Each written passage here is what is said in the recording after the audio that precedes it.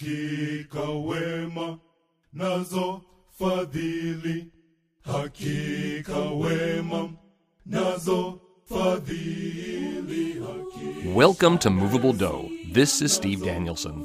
Each week, I get to sit down with a living composer and talk about their lives, their musical journeys, and of course, their music. Join me and take a peek inside the mind of a composer. For a complete archive of episodes, as well as access to the shorter segments called Movable Snippets, visit my website, sdcompose.com/movabledough. Hey, this is Steve. Thanks for joining me for this episode of Movable Dough. Joining me today is composer and lyricist Jennifer Lucy Cook.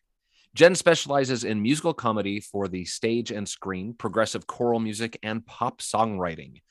She earned a bachelor's degree in contemporary music from Brigham Young University and a master's degree in musical theater writing from Goldsmiths University in London.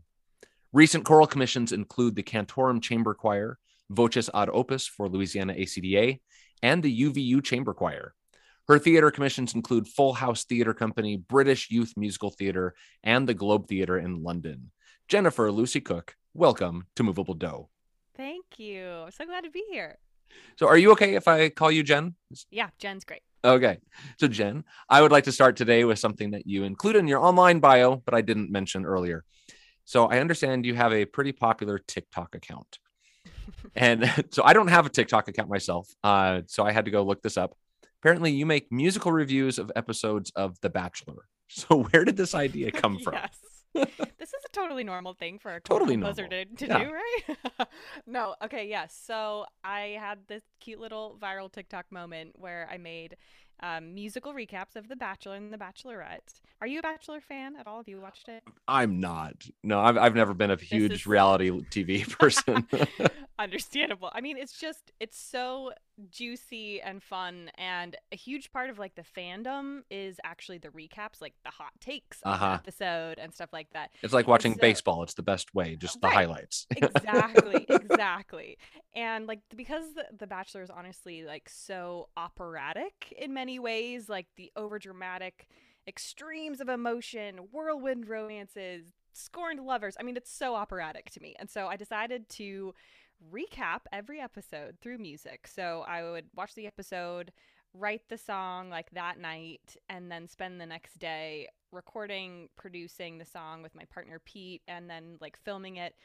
And I'd put the recap up on TikTok within 24 hours. And it was like such a fun thing, random thing to do. It's not choral in any way, but it's, it's very much silly and fun. And yeah, a great writing exercise as well. And it's fun to see how many people connect through the music aspect of The Bachelor, besides like they don't even watch the show. Yeah. So, yeah.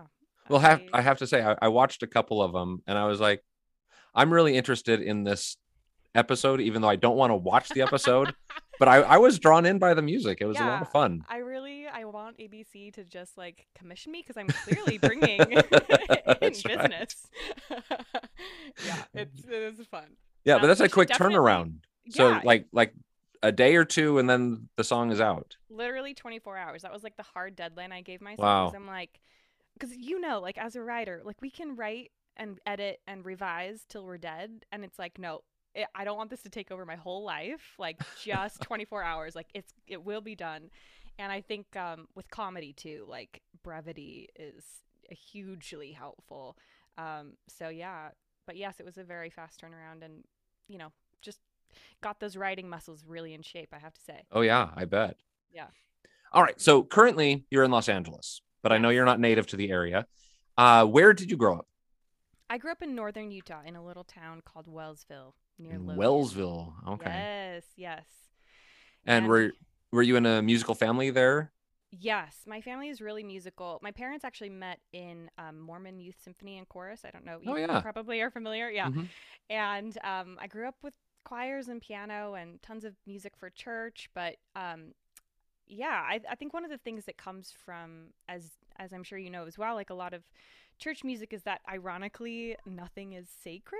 Like you end up like arranging hymns into medleys or like revoicing because you don't have a tenor that week or whatever. And I grew up watching my my dad in particular, because he conducted the church choir a lot Mm-hmm. and rearranged it a lot. And so I grew up seeing like, oh, you can just make music. It's not set in stone. Right. And so I think, yeah, I really benefited just from watching that music get made around me a lot as a kid. Yeah. So speaking of music getting made, when did you start musicking? Were you doing piano lessons, or what did you start Yeah, with?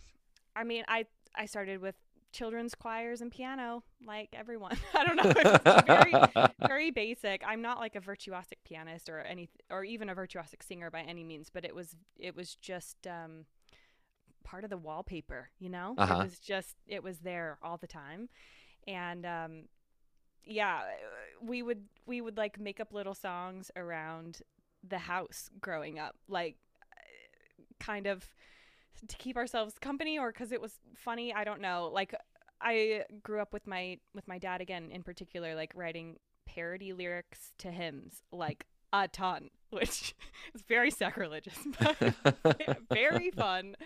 And so yeah, like we would just make up little songs all the time. And so I don't know that there was ever like a day one first composition necessarily, but it was always part of the DNA.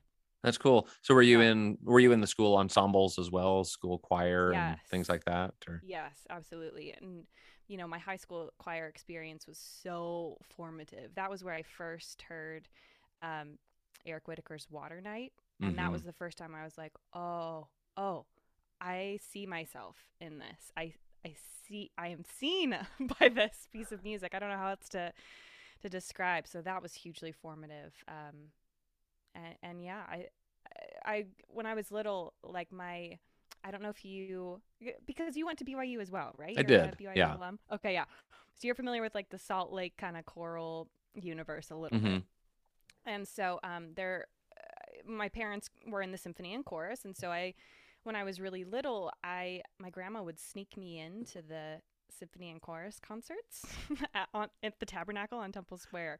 And I don't know if that age limit has changed, but technically at the time you're supposed to be 8 years old to go.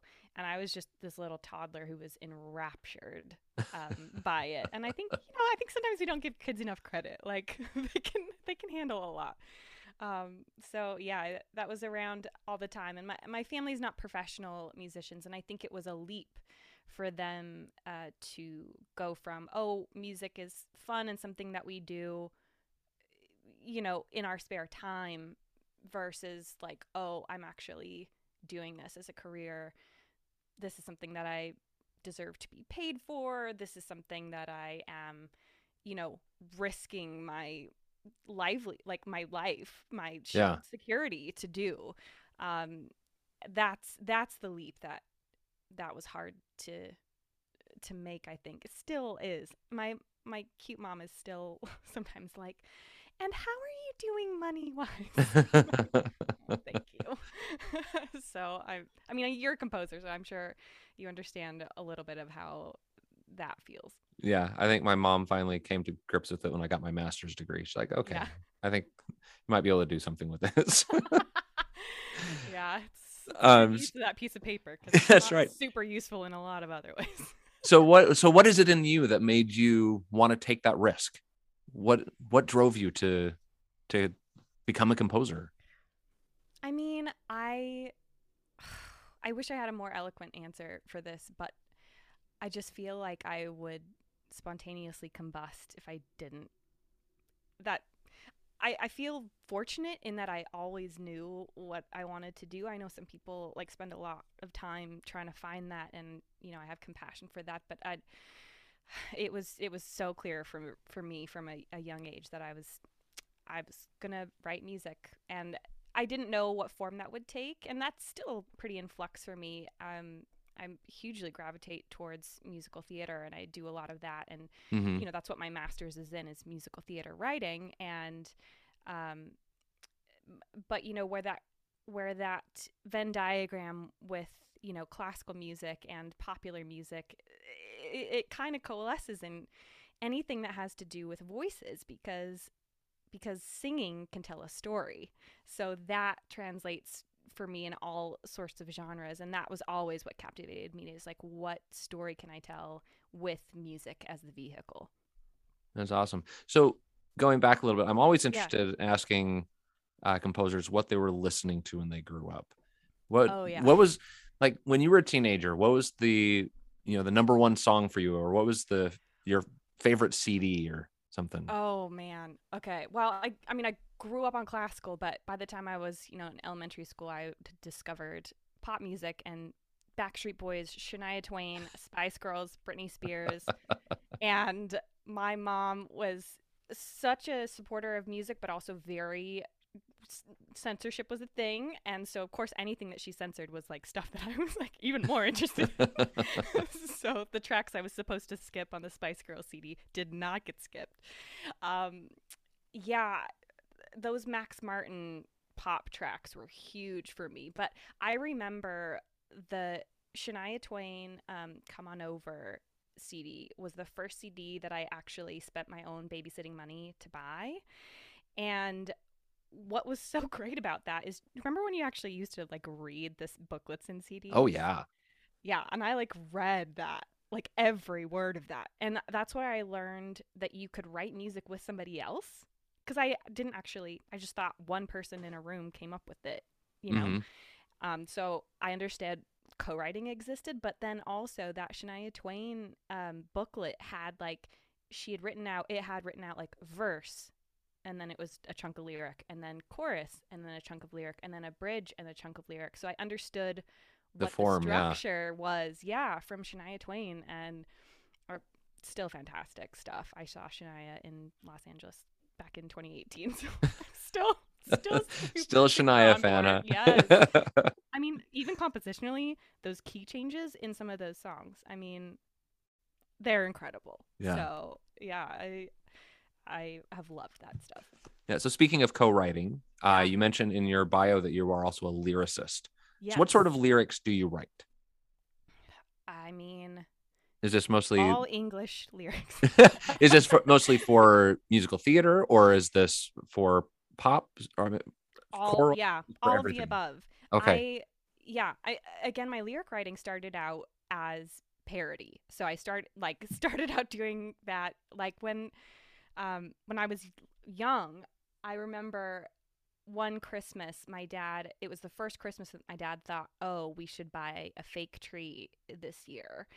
And I was very against this and wrote a protest song about the tragedies of a plastic tree in parody lyric. And it has lyrics that are like, oh, Christmas tree, your branches are synthetic.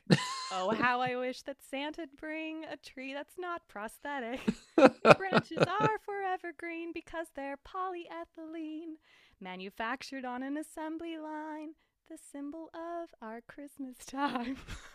I'm impressed that you still remember that. That was fantastic. I committed that to memory because it was a very important, and it didn't convince my dad. So clearly I needed to work on that song more. I don't know. Well, you just got to think it's just a Christmas tree parody. That's all it is. Exactly.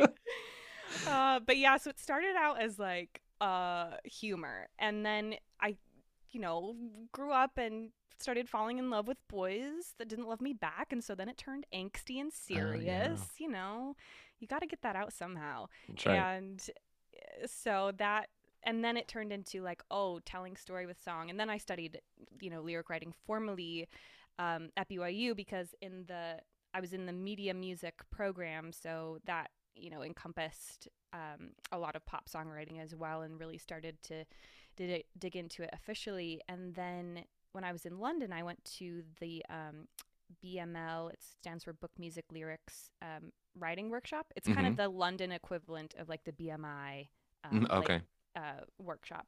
And really, that was the tough scrutiny of those British writers was great for me because they do not mince words. There was none of this like, this is great, except they were like, that's not in a perfect rhyme, that. But it was really, really good. And so I think learning how to write lyrics for telling story efficiently applies to any genre. Like that doesn't matter. And I think when it comes to like a more poetic text for choral music, it's actually quite a luxury because you don't have to be in the same way as efficient with you don't have to tell a plot line necessarily. It's just more about like how honestly, how deeply can you dig into those emotions of the lyric.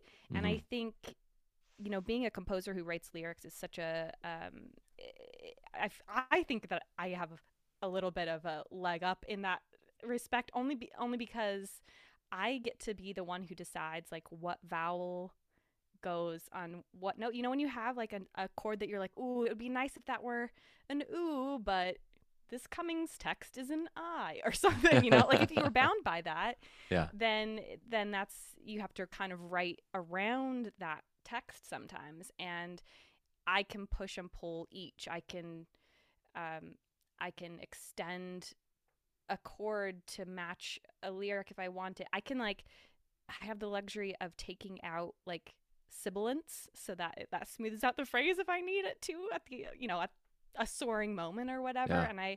And I like being able to massage both text and music at the same, like while I'm working on it the same way. So I really never have a text set in stone before writing a choral piece with it. I'll have sections of it, but they grow very much in tandem for me, which makes it fun in my opinion. That's awesome. All right, so I want to turn a little bit to your choral music. Yeah. So many of my listening audiences are familiar with the compositions and work of Eric Whitacre. Yes. In fact, I just had him on as a guest about 2 weeks ago. You, however, get the unique privilege of claiming Eric Whitacre as a mentor. So how did you get connected with Eric? I am so fortunate and grateful to have Eric as a mentor. He is amazing. And, you know, like I mentioned, his music has been a guiding light for me, like both personally and professionally for so long, for so much of my, you know, grown up life and, you know, young adulthood. And he's so incredibly generous as a mentor. We connected for the first time in London, actually, because I was living there at the same time that he had his Cambridge residency. Mm-hmm. And so we connected there a little bit, and then we reconnected again during the pandemic when we're both now based in Los Angeles. Uh-huh. And so at that point we had a few sessions which were actually mainly focused around like mindset and career goals, which has been amazingly helpful, especially because as a female in the composing world, I feel like a lot of my preparation, particularly at BYU, was based around like how to write, but not really how to make a living. And I think, you know, part of that is a little bit just a patriarchal, we don't really expect the women to do this a little bit, you know. I loved my time at BYU, but there is that's kind of baked into just an old tradition that you know we're growing out of. And so so some of my mentorship with Eric was just kind of getting into his frame of mind about thinking big about what a career can look like, what music can look like, what communicating with people on a huge scale can look like. And that really broadened my horizons. And he was so generous with sharing all of that expertise and confidence. I feel like every time I'm around him, I like fill up my cup of confidence again. And that's just a huge gift that he doesn't even do on purpose, but that's just, you know, who he is as a person. Yeah, exactly. And he's been very helpful with talking a lot with me about publishing and how important it is to maintain your copyright as much as you can, and you know, diving into different publishers and their ethos and royalties. And he's the main reason why I really my sole publisher at this point has been Graphite Publishing, which I think you know because of Jocelyn. Jocelyn and Tim. Tim. Yeah, they're both amazing, but they have a fantastic system of, you know, well, their roster and their curated collection is amazing, but also they treat their composers really well in the sense of royalty and copyright. And I really didn't understand the importance of that stuff till, you know, Eric started digging into that with me. And then creatively, we've talked a lot about the kind of things that are in his masterclass. Have you watched his masterclass? I haven't yet. No. Oh, I highly, highly recommend every, creative conductor, artist. It's because it's so widely applicable, and he does such a good job of capturing that, mysteriousness of the muse and actually putting it into some concrete, actionable, like, language that's still beautiful and allows for interpretation. And so, yeah, because of that, I basically always start every piece now with the golden brick, which is what he talks about in the masterclass, like pretty much a guiding principle of what makes me want to write this thing in the first place. Mm-hmm. And so, like, with my piece, They Are Mother, which we'll talk about in a little bit, I knew I wanted to use the pronoun they and explore the multiple inclusive versions of the feminine divine. And so that was my golden brick. So before I even wrote a note of music, I already knew the core fundamental. And then I always make some version of emotional architecture, like Eric does as well, which is basically making like a map of the emotional journey that I want to take through the music. Like, how do I want to feel throughout this, really? And I find this the most helpful thing to refer to throughout the process, because if I'm composing and I ever find myself thinking, what should come next? Like, I know I'm way off track if I am ever thinking that. So, I may not know specifics, but if I know the emotional direction I want to travel in, then I can at least honor that idea, and I have the best chance at leaving my ego out of it and actually being as honest as possible. And Eric is all about integrity in creation, which is so great for a people pleaser like me, because I want to write what people want to hear, but that's actually like the least honest way to make a thing. And so he's really great at pulling that out. It's just such a joy to work with him and soak up his perspective. And yeah, it's amazing. All right. Well, I got one more question for you before we take a break, and this is completely non-music related. Yes. So I'd like to ask, what is your favorite movie or type of movie? If you had to sit down tonight and watch something, what would it be? I mean, there's the Disney canon, or I was also going to say Singin' in the Rain. Oh, great choice. Yeah. Yeah, those would basically be what I would say. Singin' in the Rain, maybe Aladdin, Little Mermaid. I mean, these are such like basic white girl answers, I know, but that's what I love. No, I love it. I love it. All right. Well, we're going to take a quick break, and when we come back, we'll listen to some of Jen's compositions. Okay.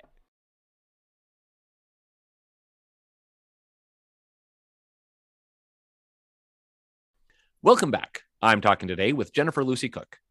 So I would like to point out before we begin listening today that all four pieces that we are featuring feature your work as a lyricist as well as a composer.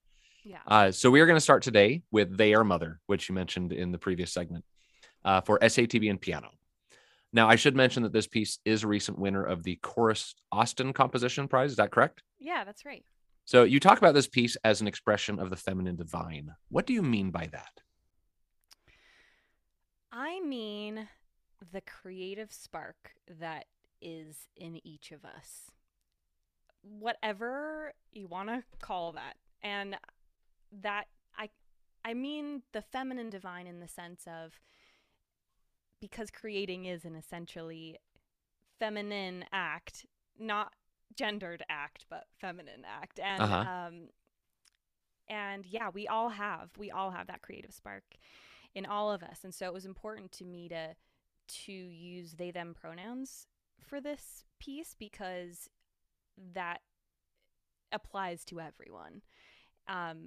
And in fact, also it's both non-binary, but they is also non-singular. So that also felt right. And I do want to say that I consulted, when I was working on this text, I consulted with my friend, Reverend Alex Regan, who is a trans man and an interfaith minister as well. Mm-hmm. I would take him sections of text that I was working on and kind of bounce it back and forth to try to really get to the core of this elusive, creative being, God, divinity, intuition, the universe, whatever form that is. And it's a hard concept to pin down in text, but Sure.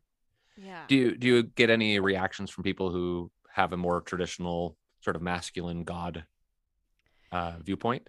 Yeah, in fact, the commissioning choir, the UVU chamber choir in Utah Valley, a lot of them are still identify with like a traditional masculine, patriarch God, and still, it was so cool to hear them talk about the way they saw themselves in this, or even literally their own mothers in this, and um, I hope that it remains open to that interpretation, because I think there are a lot of right answers. All right. Yeah. We are going to now listen to the Utah Valley University Chamber Choir, conducted by Reed Criddle, singing They Are Mother.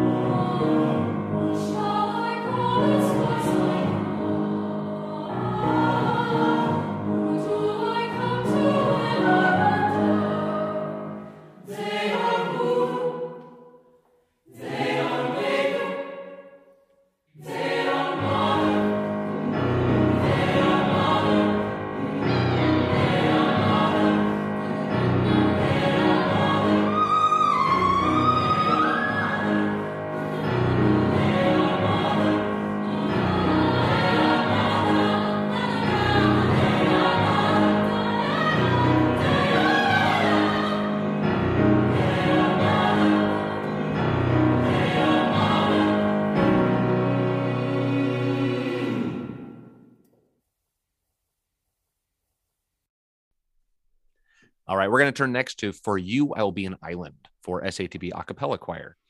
So this piece was written during quarantine, seems to be a reaction to quarantine. You state in the program notes for this piece, quarantine felt to me very similar to other rare times when distance means love, like when a relationship seems to have run its course or when love isn't returned in kind. So is the idea in this piece that if you love someone enough, you'll keep your distance if that's what's required? Am I sort of on the right path with that? Yeah, exactly. I mean, remember how early quarantine that was like the weirdest thing? That Yeah. it's like, oh, I'm not going to go see my grandma like I'd like to. And because I love her, I am staying away. For instance, like that's a very literal, Yeah. like quarantine specific thing. But like I said in those program notes, I do feel like it's strange. It's sort of the that old cliche of if you love someone, let them go, which on its surface like doesn't make any sense at all. And yet there is a strange truth in that. And I think, there are times in my life where I've had to let dreams I loved go. And that is also a very lonely, weird act of love. Yeah. Yeah. That's it's a really cool viewpoint. I haven't really ever thought of that before. Yeah. What was the reaction from the commissioning choir on this one? I'm just curious. Oh, yeah. The Cantorum Chamber Choir, led by my friend Steve Durchie, I had such a great time talking with them about what this meant to them, because they they had to perform and rehearse throughout quarantine, like separate. Like they had this huge auditorium that they were like in 6 foot little pods away from each other, trying still to sing. And so I think for them it hit on this very personal choir level of, we love singing together, we love being with each other, and the very thing that we love the most is the thing that we love each other so much that we're not going to do closely. And I mean, it must have been so strange. I don't know what your experience was like with choirs during the pandemic, but it's such a strange thing that this thing that usually keeps us from being lonely was like taken from us, because and to honor each other, we had to like stay away. Yeah. Okay. Well, we are going to listen to Cantorum Chamber Choir perform For You, I Will Be an Island. For you, I will be an island, a solo shelter. For you, I will be an island, miles away. For you,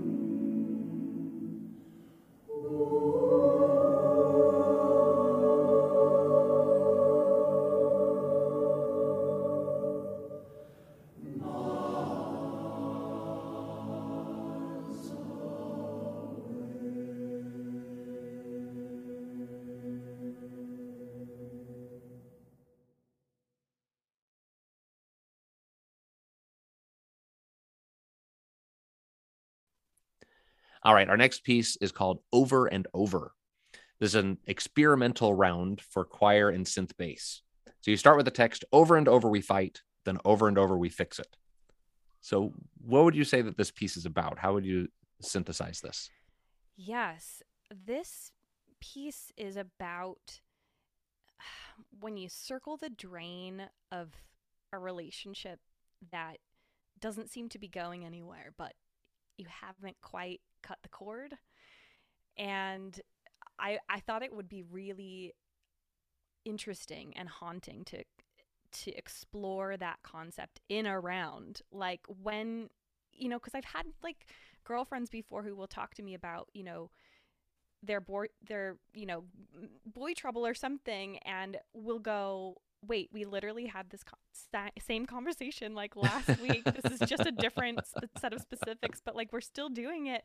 And I feel like that's a common feeling of when you're just not quite ready to let go, but you still see all the issues and you go round and round about it. So anyway, this was the very, very literal exploration of going around that kind of an issue. And I wanted to explore the kind of major nature of, so like traditional rounds are like major triads over and over, right? But to pair that with this really heartbreaking kind of it's hard to watch kind of an emotion. And because it's sometimes like that, you have a relationship like this where you like still try to smile through it, or you still go, maybe it's not so bad, and it's like there are more than one emotion at play at any one time. So that's what I was trying to explore musically. Sure. Without getting too personal, was there anything going on in your life at that time that this was reflecting? Not currently, no. Okay. I would say this is true, but not autobiographical. Gotcha. Yeah. And I just want to clarify, is this you in the recording that we're going to hear? Is this you doing multi-track? Yep. And then this is my partner, Pete, on all of the tenor bass. Tenor bass, yes. Awesome. All right. Well, we are going to listen to Over and Over. Over and over we fight, then over and over we fix it. More like a foe than a lover, now you know. What about forever after every high and low? Never thought I'd have to learn a way to let you go. Over and over we fight, over and over we fight, over and over we fight, over and over we fight, over and over and over and over and over and over. What about forever after every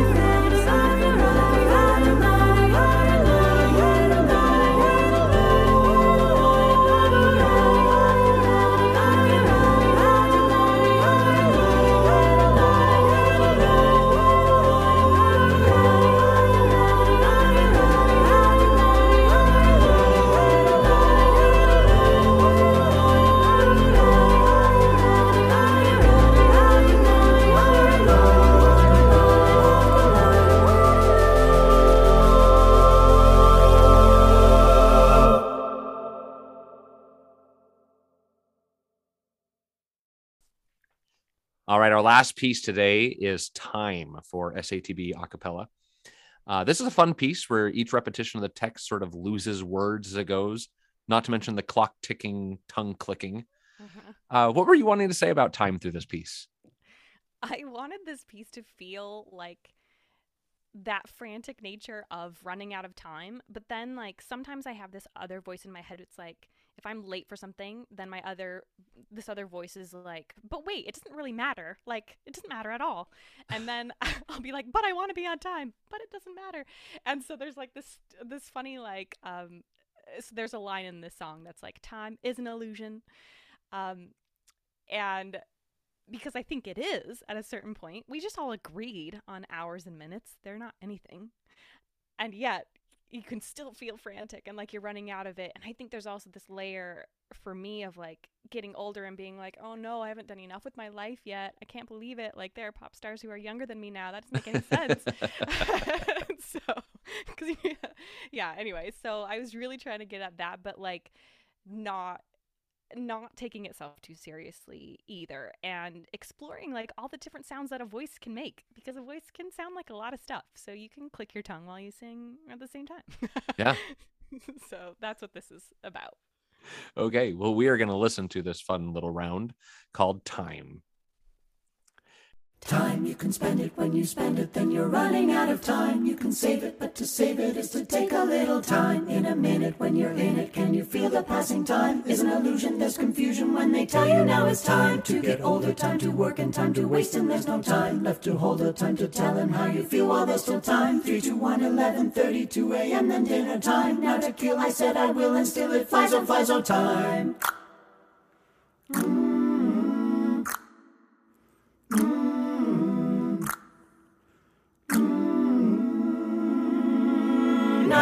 Time you can spend. When you spend, you're running out of time. You can save, but to save it takes some time. In a minute, you're in it. Feel passing time is an illusion, confusion. They tell you now it's time to get older, to work, time to waste. There's no time left to hold, time to tell him while there's still time. 3 to 11, 2 a.m. dinner time. Now to kill, said I will, still it flies, oh time.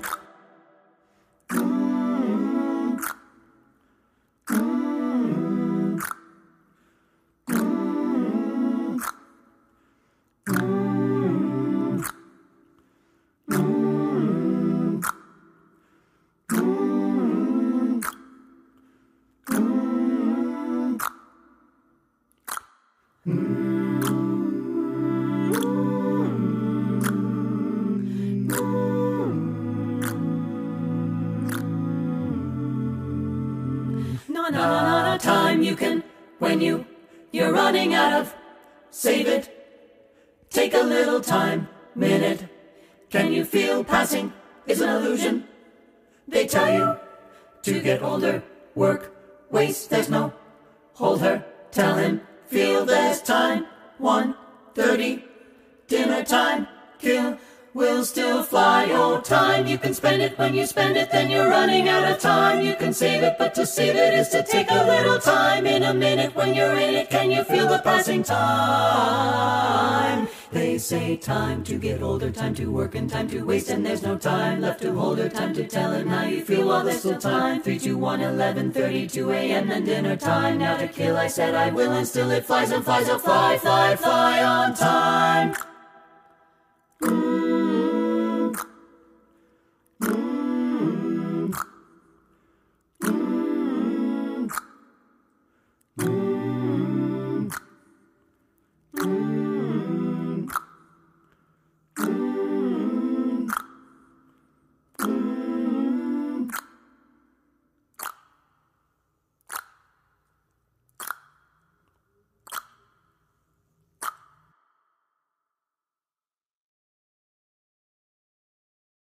So, Jen, what are you working on now that you can tell us about? A couple of really cool things that I am excited about. The Over and Over that you heard is kind of an experiment with choir and synth bass. And I was exploring that because I'm really interested in the combination of synth bass and choir. So I'm working on a larger suite of pieces with that instrumentation. And right now they're all based around the zodiac. And so I'm exploring multiple movements based on the different constellations. And the final movement of the piece is kind of a game where, depending on the time at the date of the concert and what the sky looks like, that determines what order the pieces all go in. Oh, interesting. Yes. To be super honest, it is not completely fleshed out yet. So that is very much an in progress idea. But yeah, so that uses choir and synth bass, and I'm really excited about that. Dream scenario is to perform that in a planetarium, because like that dome structure would be so interesting acoustically too. Anyway, so manifesting that in the world. I'm also working on I'm working on a Christmas piece, hopefully to get published in the next few months in time for possible performance this year. And I am also working on, I have 2 musicals in progress. One that's a short piece being performed in Chicago in August, and then another piece that, another musical called Aurora that is about the Northern Lights. And yeah, we got shortlisted for the O'Neill residency for this summer, but haven't heard back yet. They haven't announced yet. So cross your fingers. Yeah, please send the good vibes for that. Anyway, so yeah, musicals and choir all the time. Fabulous. Yeah.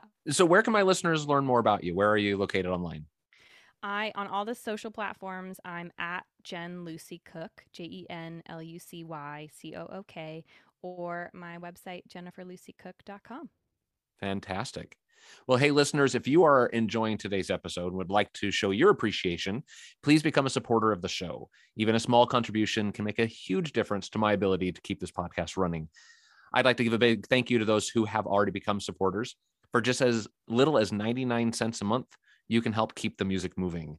Visit anchor.fm/movabledough and click support to become a supporter today. Well, Jennifer Lucy Cook, it has been a pleasure to talk to you and to get to know you. Thank you for joining me on Movable Dough. Thank you so much for having me. And don't for one second think that I didn't spot the wicked book on the piano behind you. I see you. Oh, I'm a musical theater buff. I won't deny it. Yeah. Well, thank you so much for having me on. I love this project and everything that you do to forward choral music in the world. So thank you for doing that. Well, thank you so much. My guest today was composer Jennifer Lucy Cook. If you have a recommendation for a future guest or an idea for the show, please email me at movabledough@gmail.com. This is Steve Danielson. Keep the music moving.